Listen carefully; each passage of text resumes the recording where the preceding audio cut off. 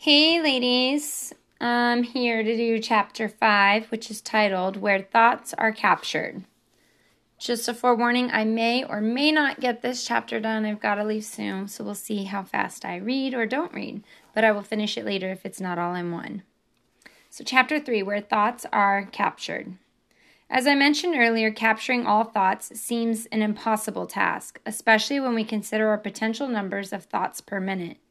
Based on that 30,000 thoughts a day and 16 waking hours, we might think about 31 thoughts per minute. Oh my gosh, that sounds intense, huh? Remember what I said about taking just one thought captive? What if one thought held the power to interrupt our spirals and bring peace to our mental chaos? Paul's own life was a picture of interruption. After the scales fell from his eyes, Paul's life and mind centered on an entirely new reality. There was no hope, no other narrative, no other track playing in the background. He stopped the things that had distracted him and let himself focus on one simple thing. To me, to live is Christ, Paul wrote in Philippians 1:21, and to die is gain. It's all always about Christ. Paul experienced a massive shift, and now he was a totally different man. No longer was he a slave to his circumstances or his emotions.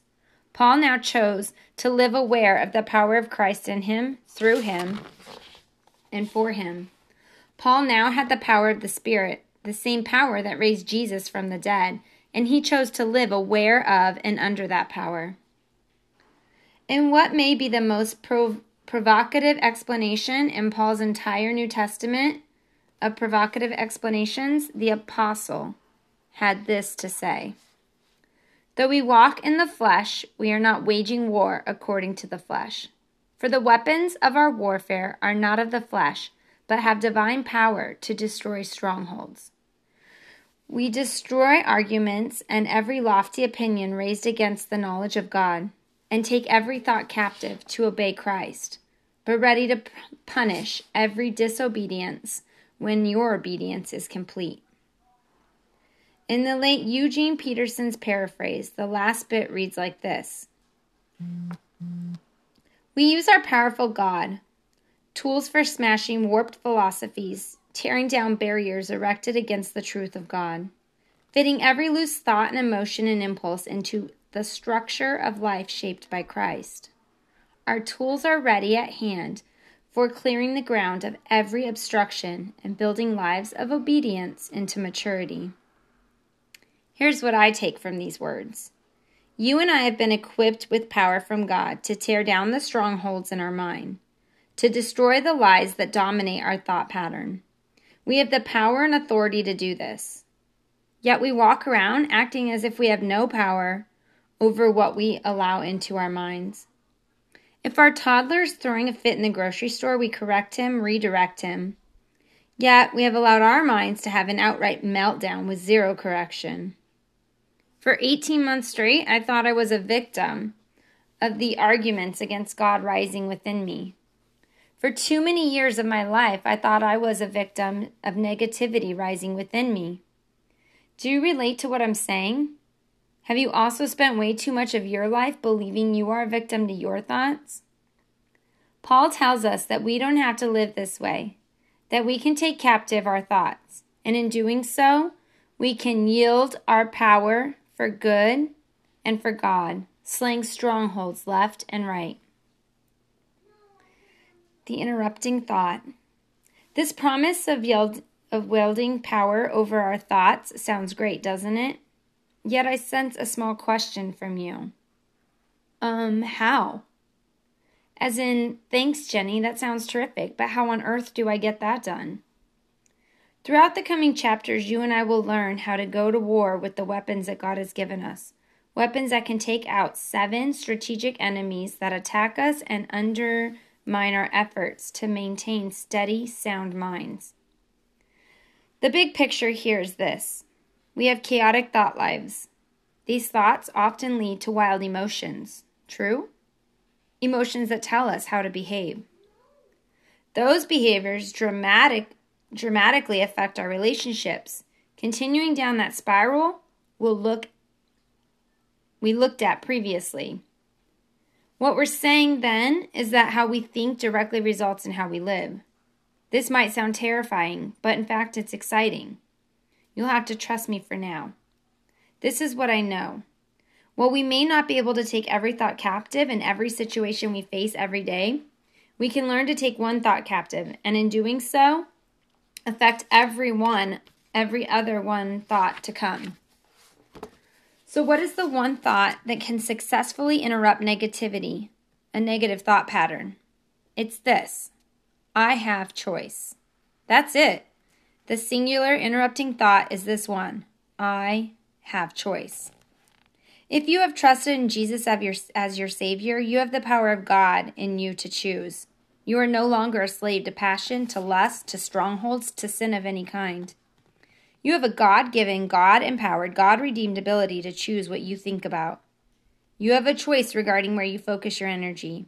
You have a choice regarding what you live for. I have a choice. We are not subject to our behaviors, genes, or circumstances. We are not subject to our passion, lust, or emotions. We are not subject to our thoughts. We have a choice because we are conquerors who possess weapons to destroy strongholds. Now, we rarely get to choose our circumstances, but Paul said we have a choice about what we think about those challenging things. And I love that truth. I love that truth because so often I sit down with women and I hear their stories, and it doesn't matter what country or city we're in, the struggles are the same. I'm talking to women in huts in Uganda. I'm sitting on the mud floor with them, with interpreters, and they are talking about the same fears for their kids that I have for mine. The people who stand out to me are the ones who have chosen to trust Jesus more than trusting their ability to make everything work out fine. These heroes of faith are not subject to their own thoughts. They are not subject to their own feelings. They believe in one chief aim, and with every ounce of their power, they are working to think about Christ. Jesus is the axis around which all their thought spirals spin. When their minds turn and turn, they fixate on him. Which prompts the question, what do you fixate on? You know your fixation. It's the one thing you constantly think about. Come on. My besties know my fixations because those fixations aren't easily hidden. Our fixations come out in our words, in our feelings, and in our decisions. They are the focus of the books we read, the podcast we subscribe to, the websites we soar, the groups we join, and the obsessions we pursue. Are you fixated on the fear that your kid will someday rebel? You're going to read lots of parenting books. Are you anxious about getting sick or being uber healthy? You'll listen to tons of health podcasts and spend a small fortune on essential oils. I've written before about the eating disorder I wrestled with in college and for several years after. It started when I was a cheerleader at the University of Arkansas and when we weighed every week. If any of us on the squad gained more than 3 pounds in a week prior, we got benched for that week's game. I was obsessed over meals, over working out, over what to eat and what not to eat. Those weigh-ins stopped, but my obsessions didn't. My fixation became a place I felt tragically stuck in. Then I read Paul's famous words. I could take my thoughts captive to the obedience of Christ. My mind was blown. My spiral was interrupted. I had power over my life and my mind again.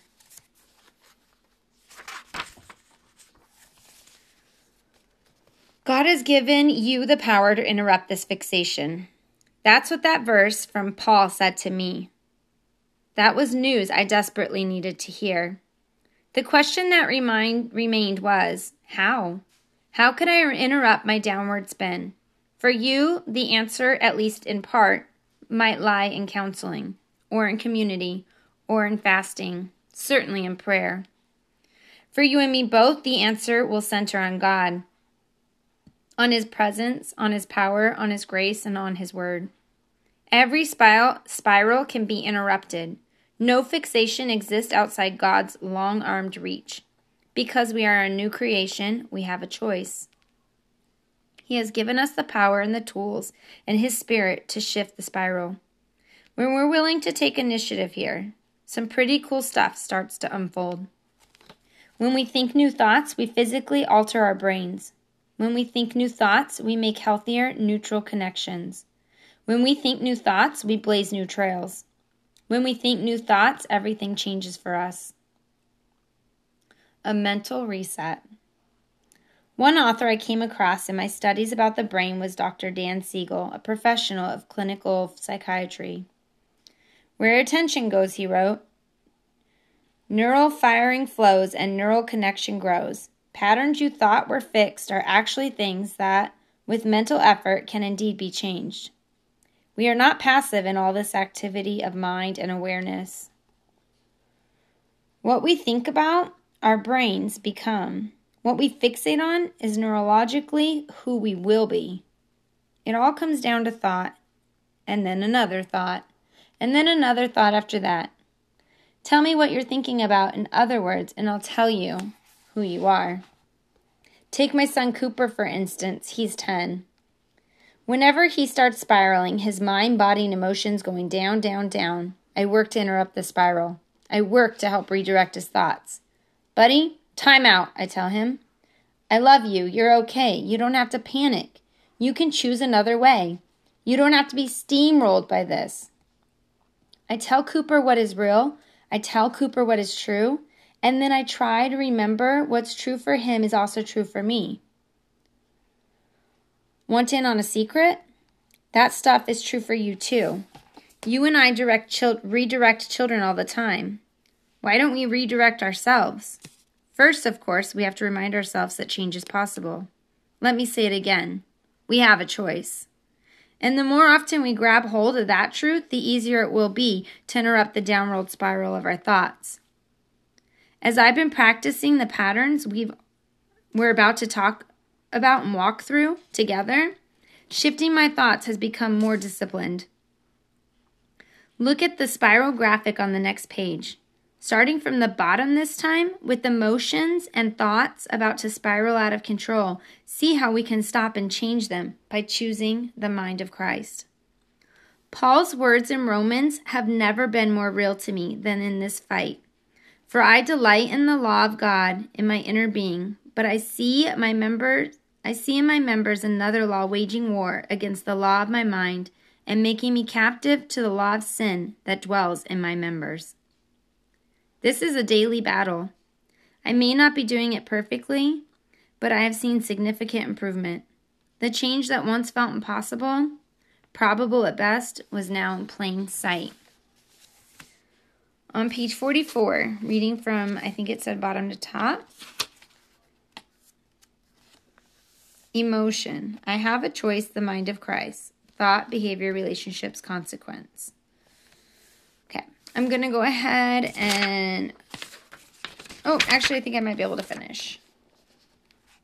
Where are you and I headed? We're aiming for one step beyond even that. Based on Paul's writings long ago to the church in Rome, you and I can learn to mind our minds to the point that controlling our thoughts becomes reflexive, an automatic, intuitive response. In Romans 8:5, Paul said, "Those who live according to the flesh set their minds on the things of the flesh, and those who live according to the Spirit set their minds on things of the Spirit." He went on to say, "To set the mind on the flesh is death, but to set the mind on the Spirit is life and peace. For the mind that is set on the flesh is hostile to God, for it does not submit to God's law. Indeed, it cannot. Those who are in the flesh cannot please God. You, however, are not in the flesh, but in the Spirit, if in fact the Spirit of God dwells in you. Anyone who does not have the Spirit of Christ does not belong to him. But if Christ is in you, although the body is dead because of sin, the Spirit is life because of righteousness. If the Spirit of him who raised Jesus from the dead dwells in you, he who raised Jesus Christ from the dead will also give the mortal bodies through the Spirit who dwells in you." I have read and reread this passage in the past few months, mulling over how life would be if I could truly have a mind that dwells on the Spirit, a mind that is full of life and peace, a mind that consistently thinks about God, who he is and what he wants for me. I so desperately want the perfect peace God promises when my mind is fixed on him, Again, not perfectly, but more regularly thinking this way. I want to be so well versed in the patterns of thinking in line with the Spirit that my default is not to rely on the flesh, but on the Spirit in everything. This is the goal for our deliberate interruptions. We abruptly stop the crazy spiral of our minds. As we practice the act of interruption, we're shifting to a whole new mindset. And with each shift, we find ourselves growing more and more into the mind of Christ. When we're spiraling in noise or distractedness, we have the choice to shift our minds back to God through stillness.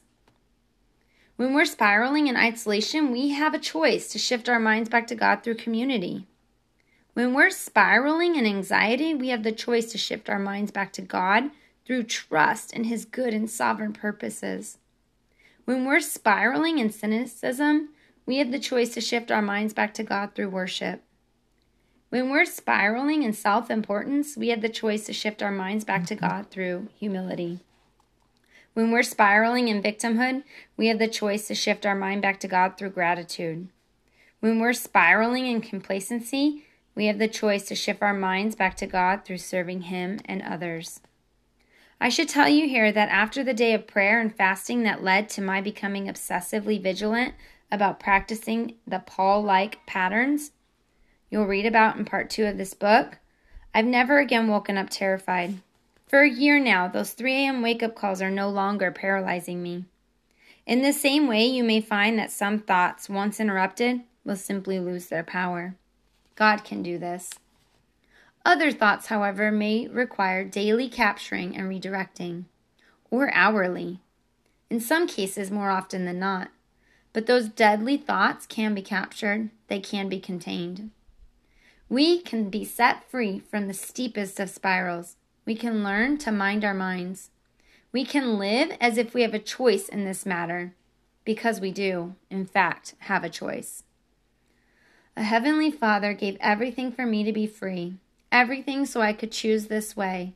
He built the way out of love and blood of His Son Jesus.